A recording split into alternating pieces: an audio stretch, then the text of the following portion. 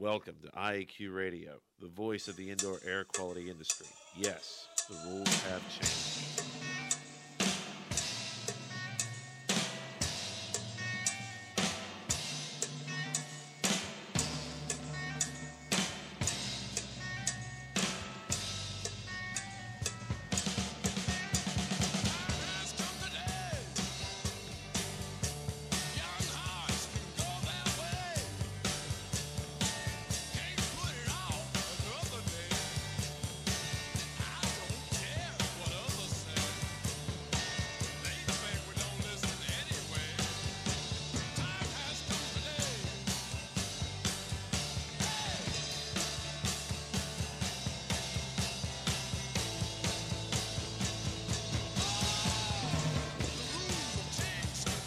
Yes, the rules have changed. Good day wherever you're listening from, and welcome to Indoor Air Quality Radio, IAQ Radio, for Friday, October 3rd, 2008. Episode 97 comes to you from Studio B in beautiful Coraopolis, Pennsylvania. My name is Joe Hughes, or Radio Joe, and here with me in the studio is the Z-Man, Cliff Zlotnick. Always a pleasure to work with you, Joe. Good day, Cliff. And the wingman is at the controls, Chris Boisel. Good afternoon. Good afternoon, Chris. We've also got our technical director, Dr. Dietrich Weil, coming in a little bit. Today's segments will include the microband trivia question, and we're going to have our IICRC S520 update with Mr. Larry Cooper, their standards consultant, and Mr. Michael Bowden, the attorney for the IICRC. We'll have the IE Connections What's News segment, and then we'll go to the roundup. The Z-Man and I, with the Wingman's help, have been working on that IAQradio.com website, adding a blog every week after the show at IAQradio.com. Before we go to the show, let's thank our sponsors. Our newest sponsor is Legends Environmental Insurance Services, the experts in insurance for environmental consultants and contractors for over 20 years at legends-enviro.com. Microban Systems, the microbial management company at microbansystems.com. Indoor Environment Connections, the newspaper for the IAQ industry. Subscriptions and advertising information available at ieconnections.com. Dry Ease Products, providing equipment for drying water-damaged homes and buildings. Dry Ease is first in drying solutions at dri-eaz.com. Jon-Don Products, where restoration and abatement contractors shop at jondon.com. Please be sure to thank our sponsors for their support of IAQ Radio when you inquire about their products and or services. Okay, to contact the show, you can call 724-444-7444, enter our show ID, which is 1547, and just press the number 1 to join the show. You can also download the show by going to our website, www.iaqradio.com, and then follow that link that says go to the show. Or you can also get our show from iTunes. We appreciate suggestions. We'll answer questions, take requests if you email us at joe.hughes@iaqtraining.com or cliffzlotnick@unsmoke.com. You can also get IICRC continuing education credits or IAQ Council renewal credits by emailing me and requesting a quiz, again, at joe.hughes@iaqtraining.com. And, of course, last but not least, please visit that IAQ Training Institute website for the most current dates for the training you trust at iaqtraining.com. Let's turn it over to Cliff for the microband trivia question. Thanks, Joe.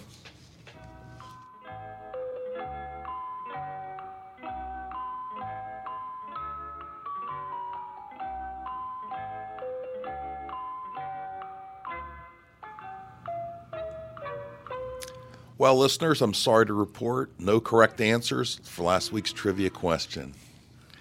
Okay, the microband trivia question for Friday, October 3rd, 2008.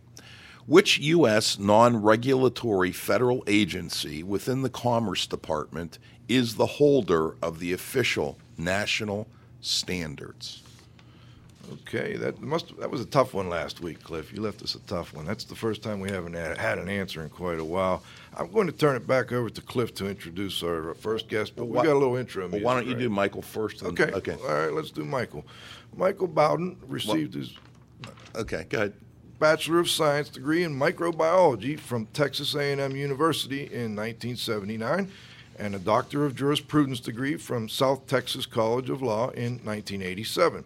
He has been practicing environmental, toxic tort, corporate, regulatory, real estate, and insurance law in Texas and throughout the southern United States for 21 years. He has spoken at over 100 local, regional, and national seminars for attorneys, independent adjusters, insurance companies, corporations, municipal utility districts, public and private school districts, universities, contractors, distributors, and manufacturers.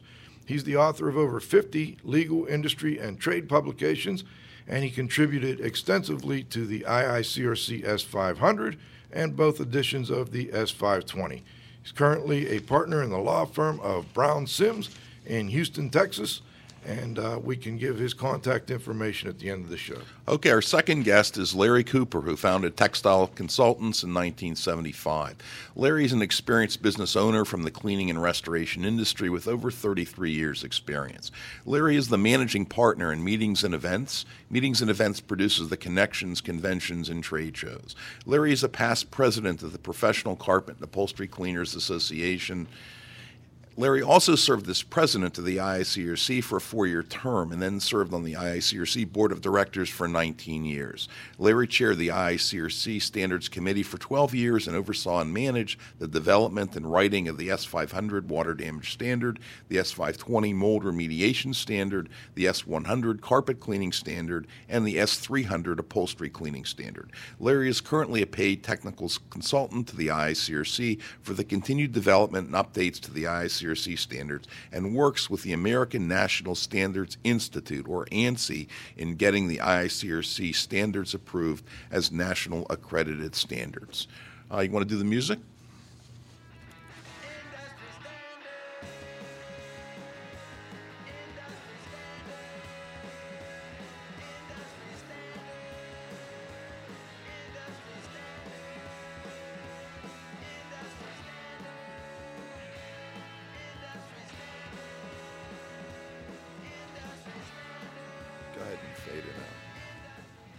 Hey, Larry, I think we're going to go to you for the first question. And why should we write industry standards, and why does it take such a large committee to do that job? Hey, thanks for having us on the show. You're very welcome. welcome. It's been a long time in coming. We appreciate the opportunity. Standards are, I think, critical to our industry. Number one, it sets a basis of knowledge for us to put in writing, challenge, and have an opportunity to test and acknowledge whether what we're doing as a standard of care in the industry is correct, or if there's ways to improve on those opportunities.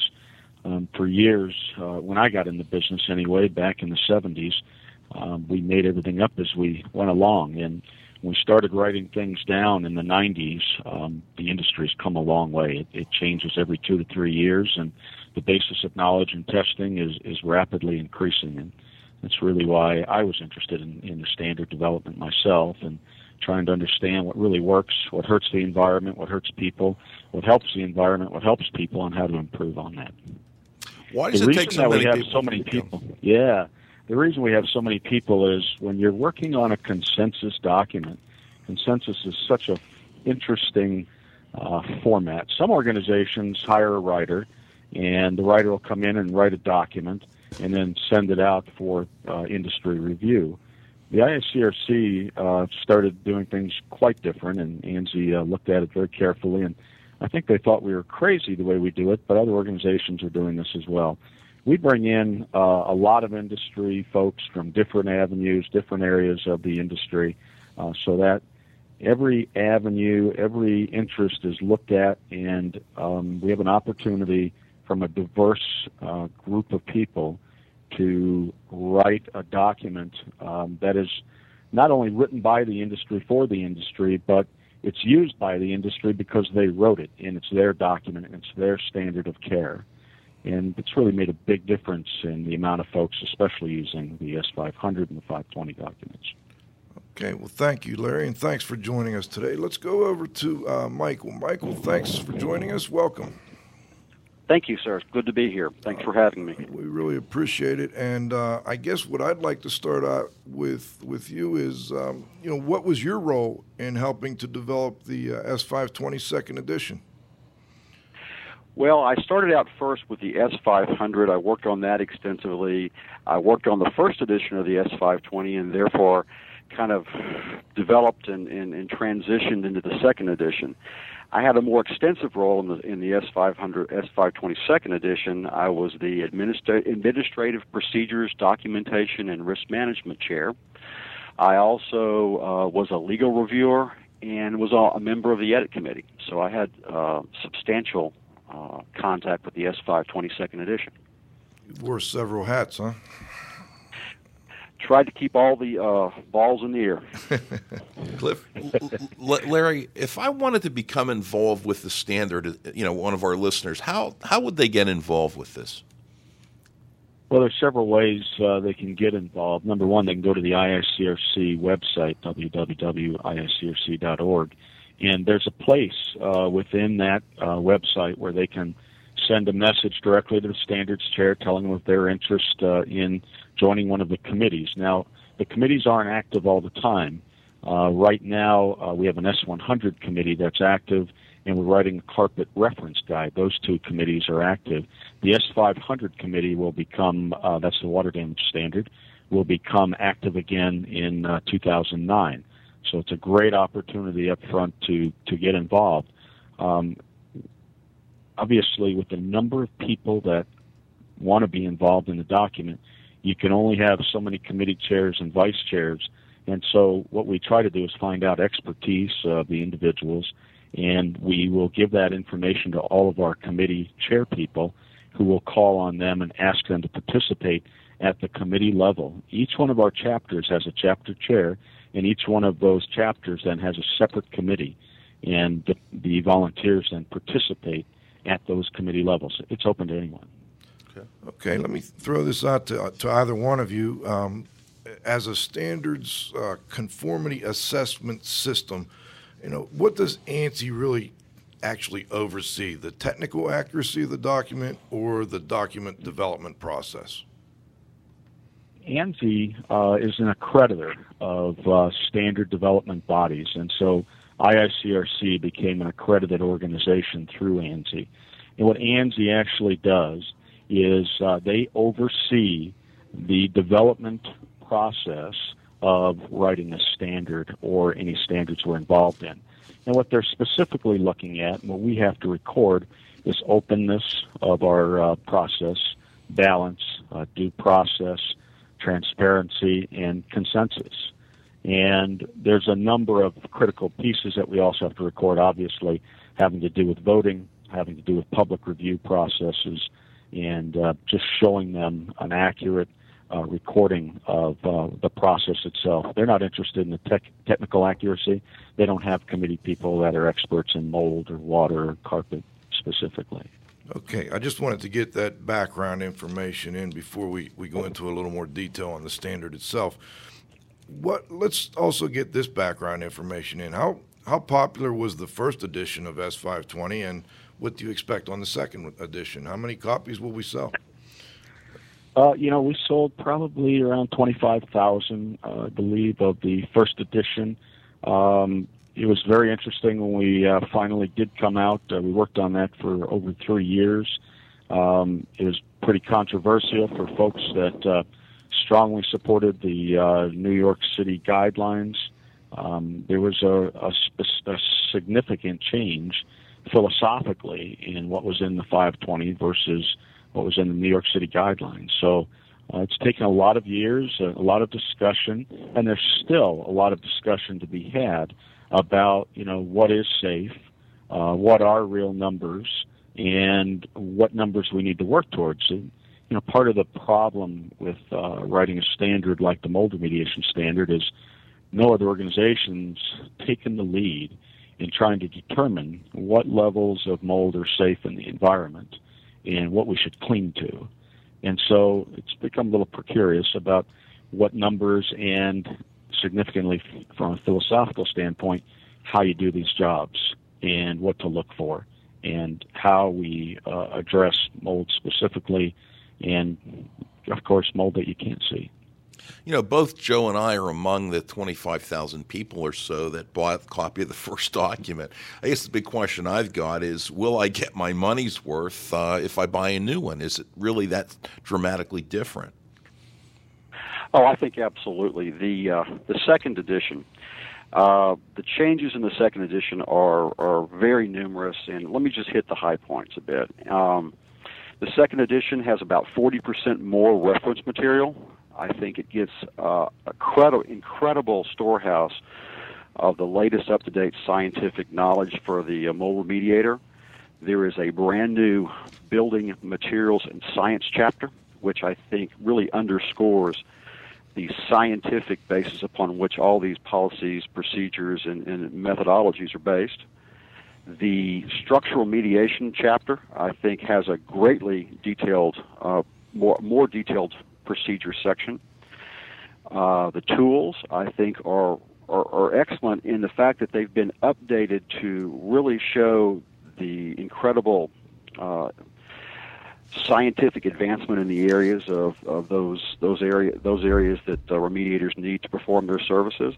And I think basically overall it's been changed. The order's been changed, and it's been made more user friendly for the practitioner. Larry, is there anything you'd like to add? I'm sorry, I missed that question. Was there anything you'd like to add with respect to changes? Well, what I can tell you is when we started the revision of the S520, we expected that we'd be done in 18 months.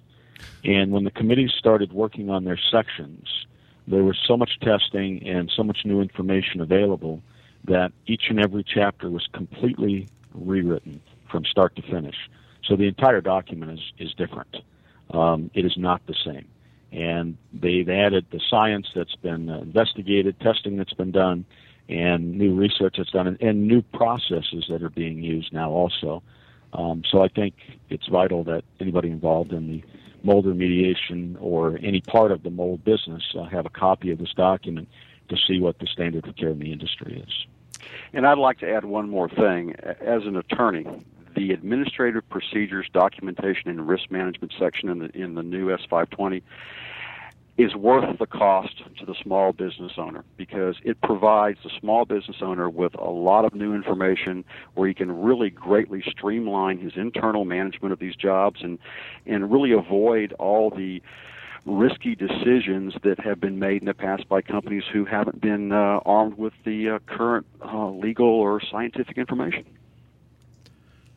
One of the requirements for ANSI approval is that the standards development process should have a balance of interests and should not be dominated by any single interest group, individual, or organization. What procedures are used to prevent bias during document development? Well, in our own policies and procedures, IICRC submitted to ANSI and that I implement as a consultant to the IICRC, 4.2.2 talks specifically about balance and lack of dominance. And so we've made sure that from a voting standpoint going forward that there are no interest groups, specifically companies that are represented with a vote, more than one person having a vote specifically. We do not allow dominance in any of the committees, and one way to balance that out is as the chapters are written individually by those committees, it then has to come back to the entire voting committee, which is, again, unbiased on these areas, and it's got to go through that committee also.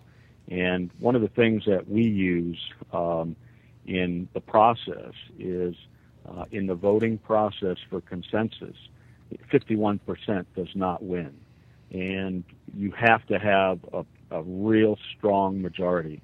And the way that we have come to use voting cards is we have a voting system 1 through 5. 1 says we agree, 5 says I absolutely cannot live with this. And whenever we see a 5 around the table, the entire voting process stops. And that person has an opportunity to explain exactly what their concerns are and try to at least sway the vote a little bit so that if the language is offensive and or somebody's put something in that's not right, they have an opportunity to expose that, and the entire committee will be able to look at that, review it, before they vote on any of the specific chapters. Okay, let me ask a question. I'm not sure how. Let me try and phrase this right. You have a pretty large reference section now, and then you have the standard itself. And just for people who aren't quite familiar with that, let's start with the intent of the document with respect to performing mold remediation. Is this to teach people how to do mold remediation? Is the standard that, or is it the reference section, or neither? Yeah, neither. And so let me just describe the process. The committee first writes the reference section. And as the reference section is written, there's 5 indicator words that are critical. And they include shall, should, recommended, can, and may. Anytime shall and should are used in any of the reference sections, those areas of the reference are moved to the standard. That is the standard of care. There may, in some instances, be a few recommendeds that move forward also. But the reason that the reference guide is included with the standard is so that if someone is reading the standard out on location, or they're doing a report or whatever it is, and they need further information or validation of what something is saying in the standard, they can go back and reference the reference guide and get more clarification, more information about the subject matter. It was never intended for it to be a teaching guide. There's great organizations, classes, schools that are teaching the information, and this should be something that's used in addition to that technical training. Can you actually a texted question, and I'll try to paraphrase it if I can. Who does the organization define as the Secretariat for Standards? And can you clarify whether the Secretariat is a person, a group of people, or a board of some type? Well, I'll answer that question. As the term Secretariat is utilized by the IICRC to essentially talk about the organization, and it is an organizational term where certain people, as designated or authorized representatives, act in certain capacities for the organization. It's been confused over the years with whether it's a person or a thing. It's actually both. The organization authorizes an individual to act on its behalf, and so therefore there may be different individuals acting in different capacities for the organization, but it all goes back to what the authority is that the board of directors of the IICRC grants an individual in a certain role or capacity. So just to tell you more about what our policies and procedures say, it's clearly spelled out that the IICRC itself is designated as the Secretariat. And then when appropriate, responsibilities of the Secretariat may be assigned or delegated to the standards chair, maybe to the standards consultant, or maybe others specifically engaged in the IICRC process when necessary. I guess that was something that, a couple people had questions about, and we got emails on that. And I guess the follow-up would be, what lessons have been learned about, managing the development of industry standards during this process? Well, first of all, let's go back to the people that were confused about who the Secretariat was. There was never any confusion from the IICRC standpoint about who the Secretariat was. There was an individual who specifically was writing all kinds of things about who is the Secretariat, it's a moving target. That was never the case. He just was very unhappy with the process because when issues came up and the vote was taken, the vote would be 24-1, and he couldn't get his point across, and there wasn't agreement about what he was trying to get done. Moving forward with the process and answering your question, what I've learned specifically, being involved in standards all these years, is that none of this is personal, and there's a process in place, and we're all trying to do the best job we can for the industry to bring information and education and standards forward so that we can continually improve the industry. I don't have a bias myself. I'm not involved in mold remediation or water damage, and what I'm trying to do is implement a process. And one of the things I really learned during the 520 process is that when people have a concern and they want to file an appeal, there's an appeal process that should be followed and adhered to pretty strictly. And what I tried to do with two individuals during this process is I tried to work with them one-on-one, as well as Mark Hansen, our former attorney, as well, did the same. We tried to work with them one-on-one to see if we could resolve the issues and bring their issues back to the committee, and see whatever we could do to resolve it. We tried really hard to do that. And what I learned from the process is both these individuals really wanted to be heard, and that I shouldn't slow down the process by my thinking I can be a hero in trying to resolve their issues without going through an appeals process. When an appeal is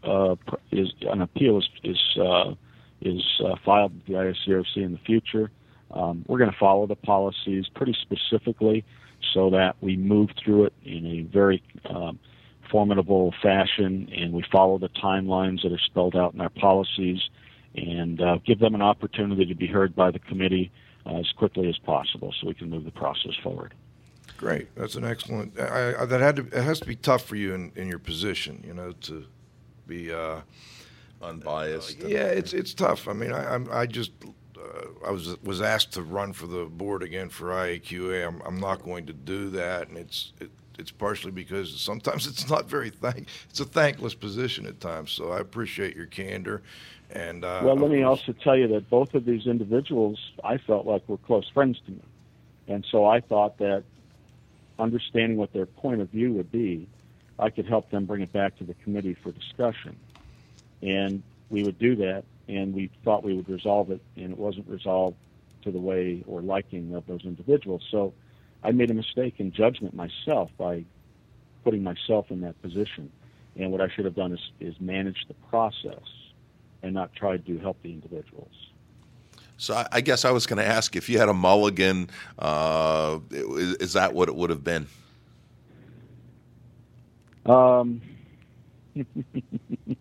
That's a heck of a question. Anytime you get involved in a mold remediation standard, everything's off the table. It's a very interesting subject, and it's hard to get two PhDs in the room that agree on anything related to mold. It's a very difficult subject to write a standard for.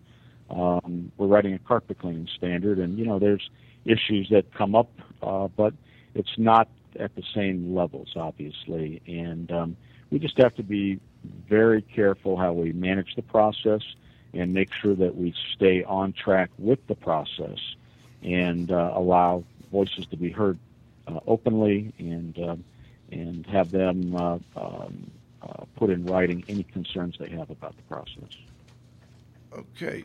What type of, before, I think what we'll do is we'll finish with a question here for the first half on the process and the development, et cetera, and then in the second half maybe go into a little more technical information from the document. But I'm just curious, what type of financial investment does IICRC have in developing this standard? It's got to be a pretty big investment over time and money.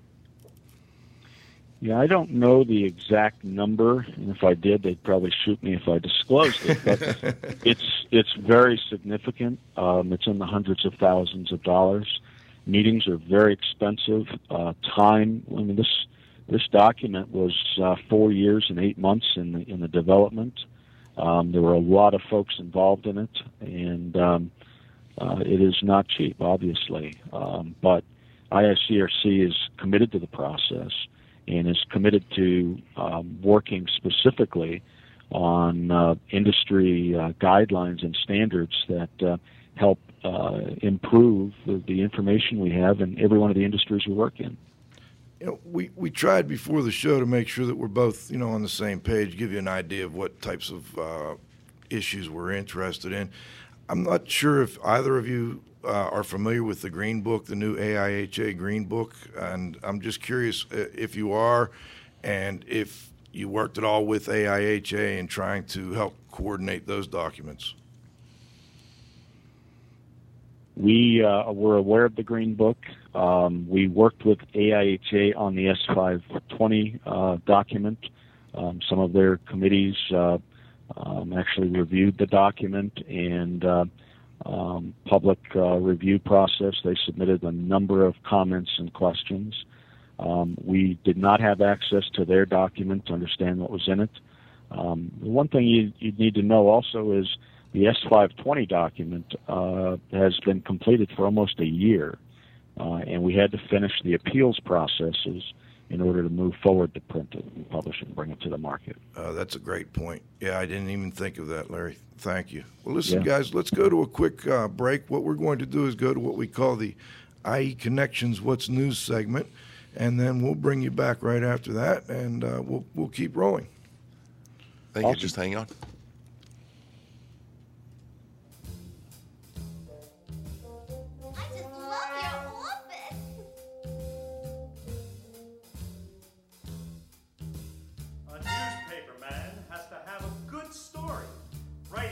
News is so factually boring. I get assignments that any could do. I am the scapegoat for all of the group. I'm mostly a figure they laugh at, but then I'll be a leader of men. Okay, do we have our leader of men on the line, Glenn Fellman? I'm on the line. How are you, Joe? Very good. How are you today, sir? I'm doing great. Hello, Cliff, and hey, good Glenn. show. How are you? Thanks. I'm doing great. It's a good show. It's great to hear Larry and Mike talk about S520. I know everybody's very excited about that new standard. I've got 3 news stories for you, though, this afternoon. I'd like to deliver them to you, if that sounds good. Sounds good to us. All right. First one I have on my lineup is, at long last, the California Air Resources Board has completed its work on a new regulation to limit the ozone emitted from indoor air cleaning devices. And this is done in order to protect public health. You've probably been hearing about this and reading about this for a long time, but they're done, and the regulation will be approved and in effect in mid-October. This means that manufacturers, distributors, sellers, and others affected by the regulation would need to meet the testing, certification, labeling, and sales requirements of the regulation by the middle of October 2010. And you can read details about that at www.arb.ca.gov. The rule establishes an ozone emission concentration standards and, like I said, requirements for certification and labeling and a bunch of other stuff.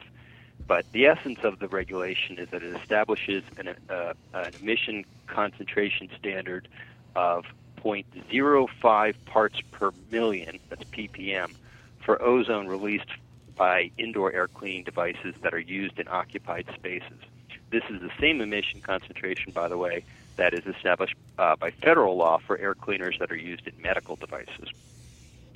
That's my story number 1. Okay. Story number 2 is an interesting one as well.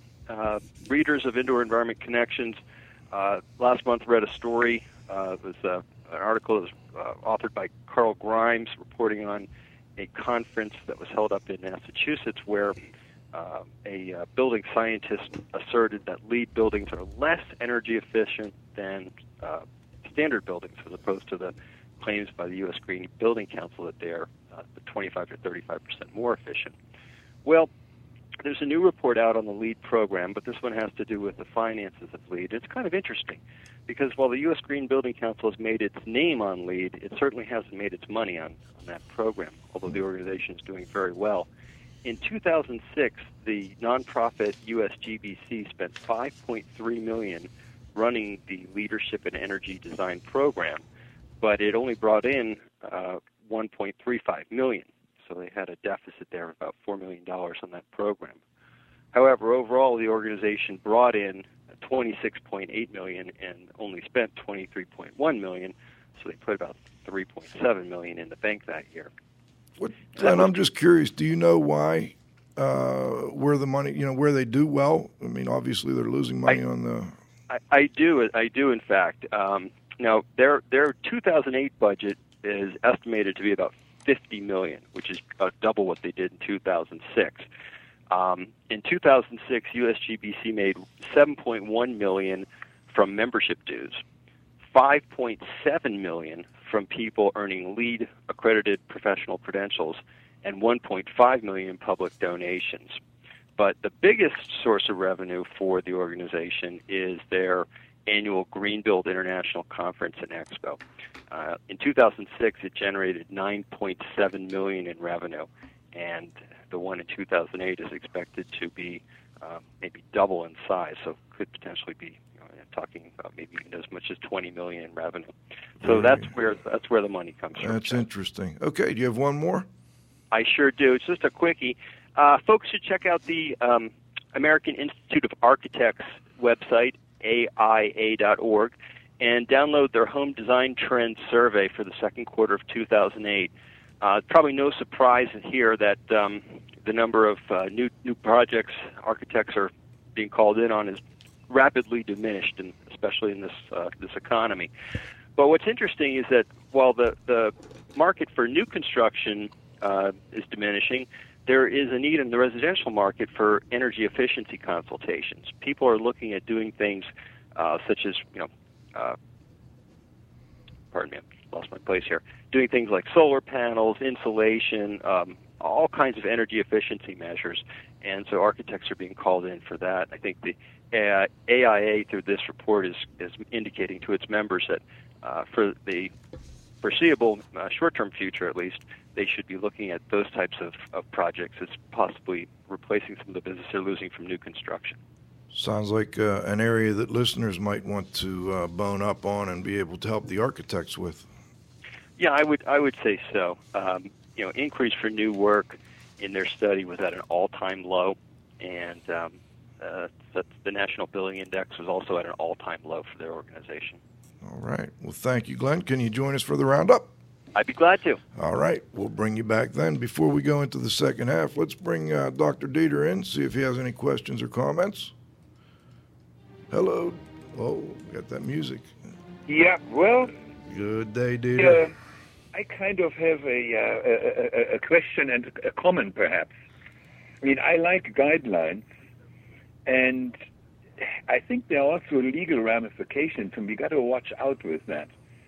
Now, obviously, not two projects are identical, and it says, whenever that and that and that happens, thou must do this, or it is highly recommended, or you should.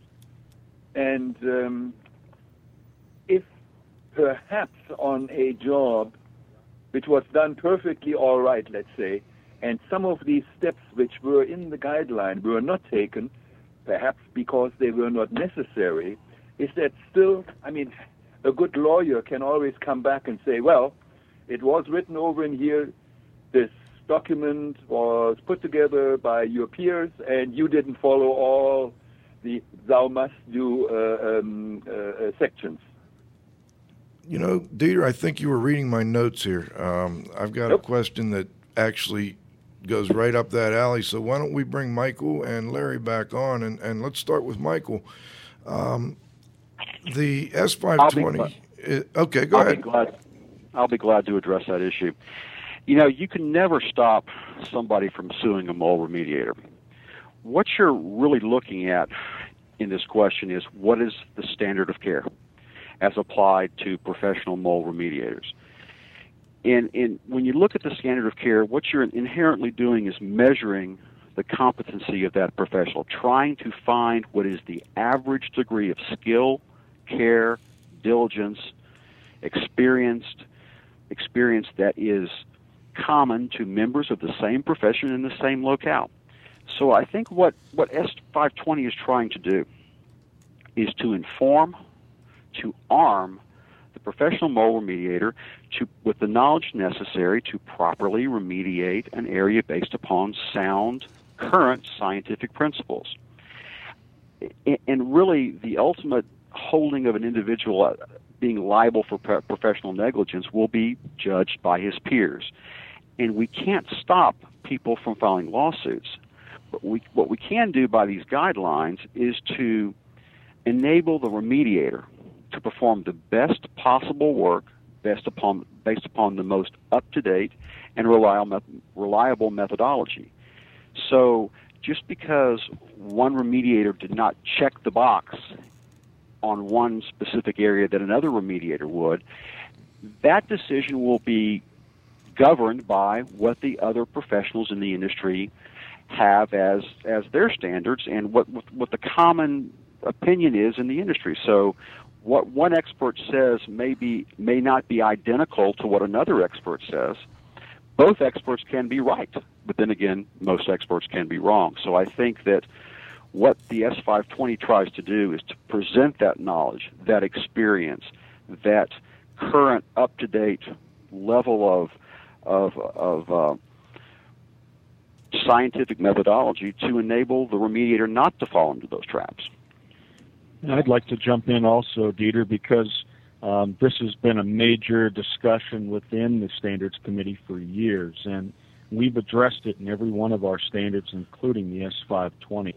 Under number one of the standards, there's a scope and a purpose. And under purpose, we specifically use language because of this situation. And it reads, because of the unique circumstances encountered in mold remediation projects, it's impractical to describe procedures that apply to every situation. In certain circumstances, deviation from portions of the standard may be appropriate. Carelessness is unacceptable, and common sense and professional judgment are to be exercised in all cases. And then we encourage them to document any deviation from the standard and why they deviated from it, so that they have it in their records. I didn't read that part, and that sounds good to me. I mean, there should be a way out for somebody who does a good job but didn't do it exactly to the standards, and I like that. Yeah, professional judgment professional judgment's critical to all these jobs. Oh, I understand. I'm not criticizing anybody. I just asked a question. I mean, it can be held against you. Of course it can. But, I mean, they're also defense lawyers. So, well, Dieter, thank you so much. And can you stick around for the roundup? Oh, looks like we lost Dieter, but we'll bring him back for the roundup. I'm here. Okay, you're gonna stick around for the roundup then? Oh, sure. Great. Okay, we'll bring you back then. I'd like to jump in as well, and I guess I'll throw this as a toss-up, and either of our guests or both can comment on it. Would you agree that performing mold remediation work in strict accordance with S520 results in much higher remediation costs? I'll be glad to take a shot at that one. I think that the fundamental question you have to ask yourself is, do you want the mold remediation job to be done as cheaply as possible or as accurately and correctly as possible? When you utilize the procedures and methodologies discussed in 520, I think you probably will incur additional upfront costs. But you have to measure the value of those costs versus the results achieved. I mean, when you look at the, in the case of a homeowner who has possible health issues, if the job is done right the first time, that's going to save incredible amounts of health costs, diagnosis, care, treatment. It's allowing the homeowner to get back into his home much quicker, less disruption of life. It also, in the matter of personal property, it protects personal property to a higher degree. For the contractors, you look at reduced insurance premiums, reduced legal liability, and I think that overall, the right way to do something yields far more dividends in the end than the cheapest way to do something. Okay, that's fair enough. Now, let's go into some of the technical information in the document. I have a quick question. If I'm reviewing the document, I'm curious, first of all, I guess, Larry, you might be best to answer this. Is condition 1, 2, and 3 still identical to the first edition? They are exactly the same. Okay, so we still have the condition 1, 2, and 3, and we still have, I assume, the preliminary determination by the contractor? Yes. Okay. Yes. Great. And then I assume we still have post-remediation, evaluation, and verification, one by the contractor, the other by an indoor environmental professional. If needed, yes. Great. Okay. Not always the case, right? Excuse me? if they're needed, obviously, it's in there, but it clearly tells the remediator information about when to use them and when possibly they don't need to use them. With respect to the IEP. Okay. And Yeah, what about exactly. wet cleaning and misting? Do you know if that's still, or misting, I guess. Let's start with misting. Is that still a part of, there was a segment in the first misting one. was not in the first document, and misting has been added to the remediation chapter. So it is in there now, where it has not been in there previously. And there was quite a discussion about it, obviously, and the committee, after many votes, voted to include that language in there. So misting is covered within the document itself. And I assume it's like the other tools in the toolbox. It's one of those things that a contractor has at his disposal if they so choose, or is that accurate? Well, again, one of the things the document specifically talks about in misting is that it's not a replacement for removal of mold, and that it can be used as a tool, but it's got to be used carefully. And it describes the process of using misting. And it's on page 161 of the reference guide, and it's very well written and very well done. Okay. Cliff, I know you had a couple on coatings, et cetera. Yeah, I did, but I have some that I think are more important. All right. Can either of our guests opine on the states requiring mold remediators to be licensed, and perhaps the role S520 might play in that licensure? Sure. The three states where I primarily practice, Texas, Louisiana, and Florida, have had for some time mold licensing requirements for contractors, inspectors, and labs. I think these programs and these statutes are excellent. They provide a high degree of training, qualification. They require, for instance, these contractors to be insured. They also talk about conflict of interest provisions where an inspector, a mold inspector, cannot also perform mold remediation on the same job that he inspects. And I think for consumers, it's been a great development in the sense that everybody's worried about the condition of their property after they've had a mold claim.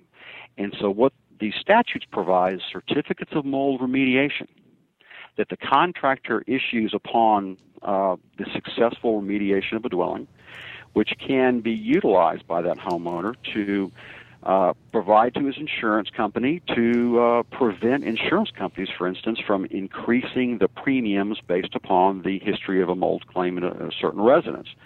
It can also be passed on to the new purchaser.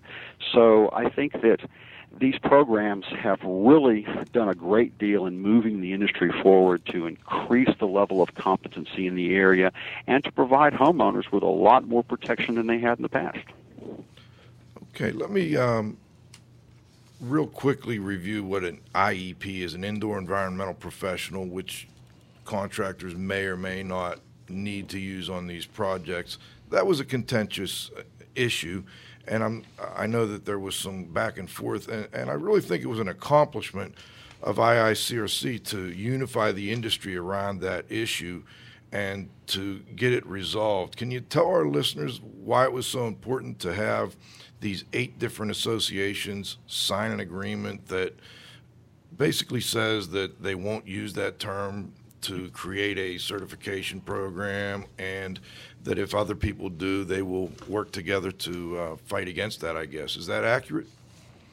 It is. I think that the importance of this memorandum, you're talking about the Memorandum of Understanding, which was executed with 9 organizations, prominent organizations in the indoor air quality area, that set forth a lot of things that were in dispute. It clarified the air. It showed that no one of these organizations will claim exclusive rights to this term. It also talked about the fact that it's a generic term and that it's really a descriptor and not a certification. So it was extremely important in allaying the fears of a number of these organizations to someone's improper use of the term, because we felt when we drafted the first edition of the S520 as well as the second, that the term was so important, that it was so descriptive. It really describes what the industry was looking for, we felt, in this particular individual. So I think this memorandum of understanding was a watershed event for the industry. People with diverse interests were able to come together and do what was best for the industry. It was a great I'll outcome. just jump in real quick. Please. Obviously, this was an important issue, and the bottom line is IICRC really did want to collaborate on this issue with other organizations. IICRC never intended to come up with a designation, certification. We trademarked that particular term so that others would not go out and use it for a certification or something else. We've since dropped our trademark on that specific term, and then we have gone ahead and put in the document that IICRC does not offer or recognize a professional certification or certification for IEP, and prohibits the exclusive use or co-opinion of the term indoor environmental professionals. And so we asked the organizations to be a part of that also, and in not only policing it, but maybe enforcing it in the future. So we'll see where that goes, and hopefully the industry will realize that term was never meant to be a specific designation. Okay. And was that, I know that appeals held up the final release, but I guess these types of comments or these types of agreements that, I don't know if that was a comment or an agreement, did that also hold things up a little bit? Did not hold up the publishing of the document, though we worked on it at the same time as we were finishing up the final portions of the document. We felt that it was critical to have that agreement with all the organizations. We thought we had a final agreement with all the organizations, and a few organizations wanted some additional language, so we had to start over and go back to those organizations. So it did take some time, but it was very worthwhile and very worth the investment in time and effort. I'd like to second that. I think that was a really important step and I thought you guys did a great job of, even though it did maybe, make things a little bit tougher, I think in the end we have a really nice agreement there, and that the industry as a whole will benefit from it. So congratulations on that. Cliff? Thank you. I think if you could comment on this, Larry, out at Connections, almost 100 people attended this S520 update continuing education course. Can you tell us a little bit about the subject matter of that course?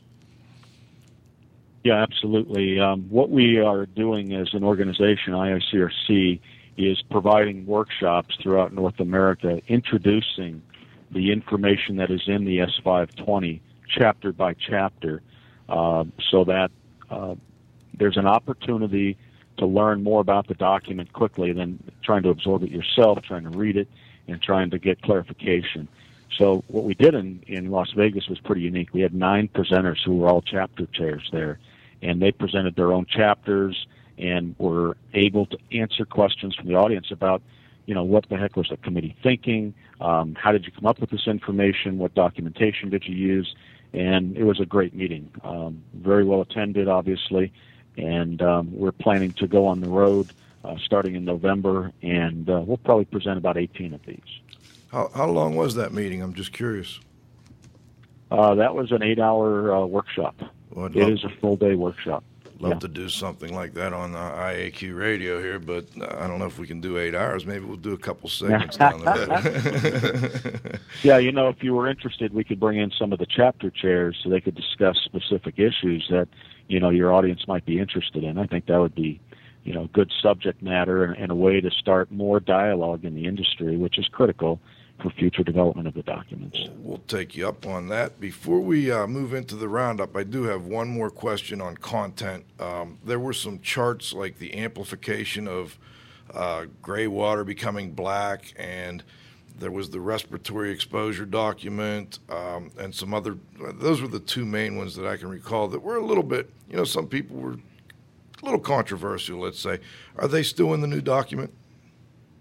Well, the first piece is in the S500, not the 520.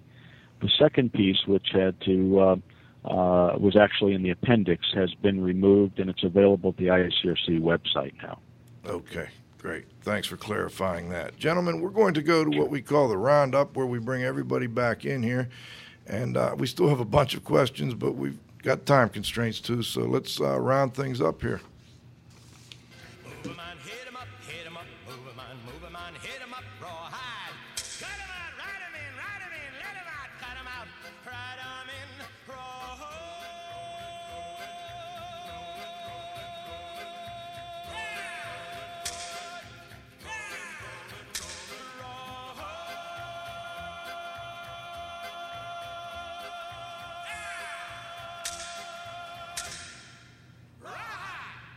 Okay, let's start with Glenn Fellman. Any questions or comments?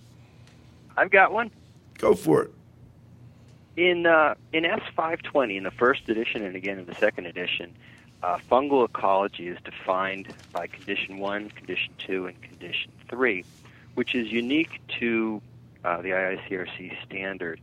And I know sometimes when I talk to industrial hygienists who don't have the standard or who don't know the standard, these terms are a little foreign to them, and that's not how they often evaluate indoor environments. What efforts is IICRC making to educate the people who do indoor air quality investigations and assessments, industrial hygienists, indoor environmental consultants, and so forth? What are we doing to make sure that they understand fungal ecology according to the 3 condition levels? Can you hear me? Yes, sir. Yep. Okay, good. This is Larry. What we are doing is we're doing workshops, and we're trying to invite as many of these folks to our workshops as possible to discuss it. I get a lot of phone calls regarding this. The S520 definitely is a philosophical shift away from the numerical mold contamination action levels. And, we need to continually better define these.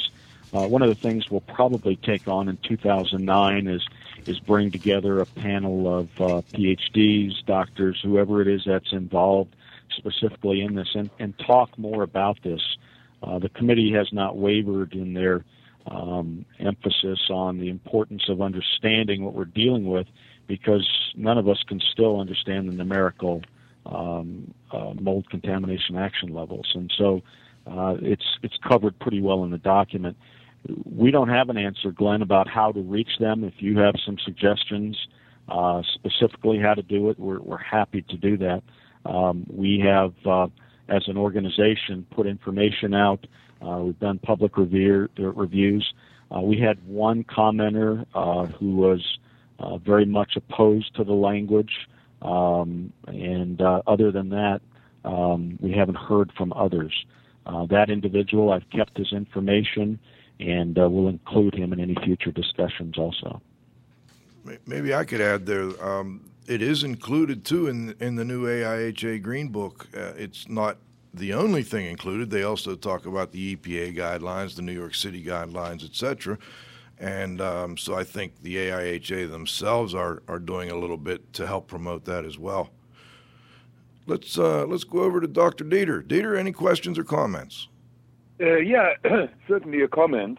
And I liked your question. It said, in other words, you basically asked, if you do the job right, does that cost a little bit more than a guy who just rips it out? And of course, the answer is yes, absolutely. But in the long run, you're going to gain. And I remember the wise words of my father when I bought cheap tools. He said, Dieter, I was never rich enough that I could afford to buy something that is cheap. And it is so right. Yeah, you can get away with a little bit. You know it from the history in Pittsburgh. I don't know how many asbestos remediation companies there were. I mean, they were in the 50s or 60s. Who is here today? The ones who did it right, and they were a little bit more expensive. Well, I guess somebody made a couple of quick bucks here and there, but they're gone. So I personally would not mind to pay for quality, whatever it is, whether it's a car, whether it's a house, whatever, a little bit more and have it done right, and know that it is right, and I know it was done by a reputable company. They know what the heck they are doing. And then somebody who says, we do this, and all of a sudden the telephone number doesn't work anymore. You don't see the guy. So I think that I like that we do have a standard and said, hey, look, fellas, this is the way we have to do it. And this is the way that by and large, or 95% of a good job is covered over here. The other 5% are here and there a little bit. They may be different. But I think in that respect, a guideline is very good. And Joe knows that, and I know that. We used the book, and we used that one and told our students, and said, look, fellows, this is the way it ought to be done. And take a look at it and follow these guidelines. And you probably don't get in too much trouble. Let's put it that way. Well stated, Dieter. Thank you. Let's go to Cliff. This is a toss-up. Is the foundation for the recommendations in S520 for cleaning and remediation, is it based upon health-based documents? Is it based on health-based documents? Correct. When we say, when we provide, say that mold needs to be removed, are these recommendations based upon other health-based documents? Well, I think that the health effects chapter was written by some people who really know the industry and know the health effects of the ramifications of these decisions that the contractors make.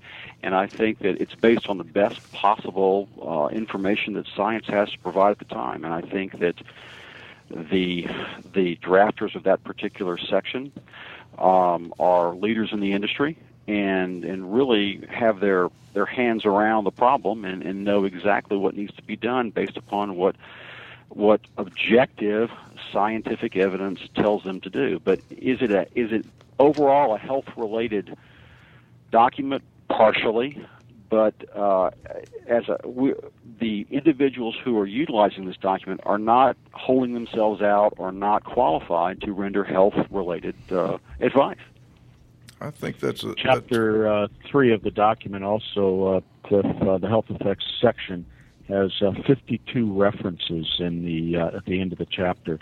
So you can see the length of investigation and review that they went through in order to write the document. The other thing I'll comment on is in our principles right up front in the document, the number one principle has to do with safety and health of the workers and occupants. And the premise of the entire document is written around safety and health of the workers and occupants. That really was paramount to the entire document. I think that your listing of those citations at the end of the chapter was exactly what I was looking for. Thanks. And I'll add that last week we had Don Weeks, who was co-editor of the Green Book, and we specifically asked him, does AIHA consider mold growing in someone's home to be a public health issue? And based on all the evidence they have, they said yes. So I think we're headed in the right direction, gentlemen. Before we go, we've got to thank our sponsors one more time. Then we're going to come back and ask you guys one more question, if you don't mind. Can you stick with us for another couple minutes? Sure. Absolutely. Great. Our newest sponsor is Legends Environmental Insurance Services, the experts in insurance for environmental consultants and contractors for over 20 years at legends-enviro.com. Microban Systems, the microbial management company at microbansystems.com. Indoor Environment Connections, the newspaper for the IEQ industry. Subscriptions and advertising information available at ieconnections.com. Dry-Ease Products, providing equipment for drying water-damaged homes and buildings. Dry-Ease is first in drying solutions at dri-eaz.com. John Don Products, where restoration and abatement contractors shop at jondon.com. Please be sure to thank our sponsors for their support of IAQ Radio when you inquire about their products and or services. All right, gentlemen, what we always like to do before we go is make sure that there wasn't something we missed or there wasn't something you would both like to add. Let's start with Larry. Is there anything we missed or anything you'd like to add before we go? Well, one thing I'd like to add is that we're doing these workshops all over North America starting in November, and it's a great opportunity to learn about the document in a very quick fashion and ask questions about what the intent of writing was or give comments that we can go back to the committee with.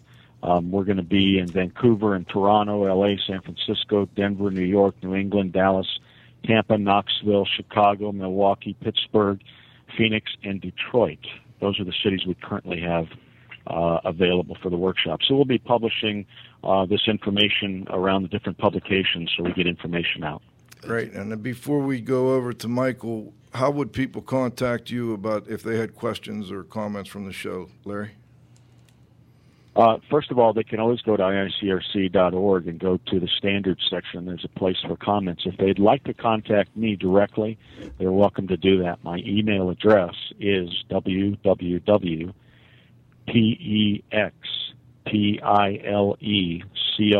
textilecon at AOL.com. Very good. Michael, anything you'd like to add or any comments? Sure. As an attorney representing primarily contractors, remediators, manufacturers, I think the document has a lot of nuts and bolts, real practical advice embedded in it that the owners or operators of these businesses should take a look at in really trying to limit their liability exposure. Because, like we talked about earlier, it's not if you're going to get sued, it's when. And I think that the tools, especially in the documentation and administrative procedures section, have a lot of plain, common sense steps that business owners can take to shield them from as much liability as possible. And I encourage them to read the document. Excellent. And if people unfortunately were in need of your services, I guess it's fortunately or unfortunately, how would they contact you, Michael? Well, my main office number here in Houston is 713-629-1580. My firm also has offices in Louisiana and Florida, and you can email me at mbowdin, BOWDOIN, at brownsims.com.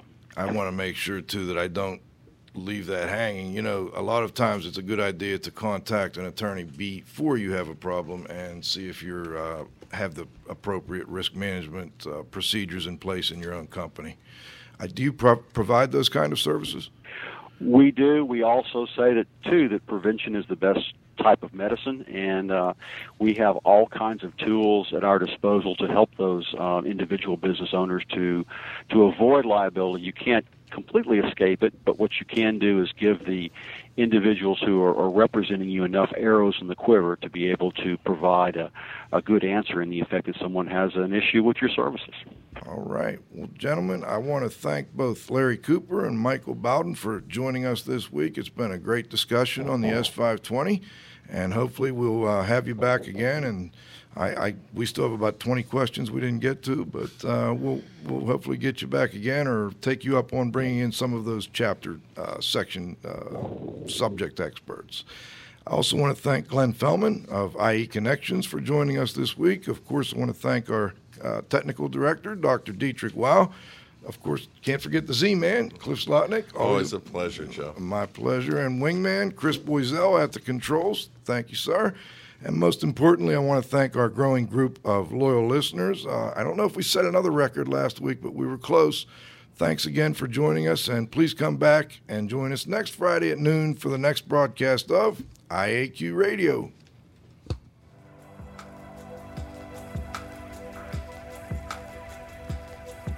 This has been another IAQ Radio production.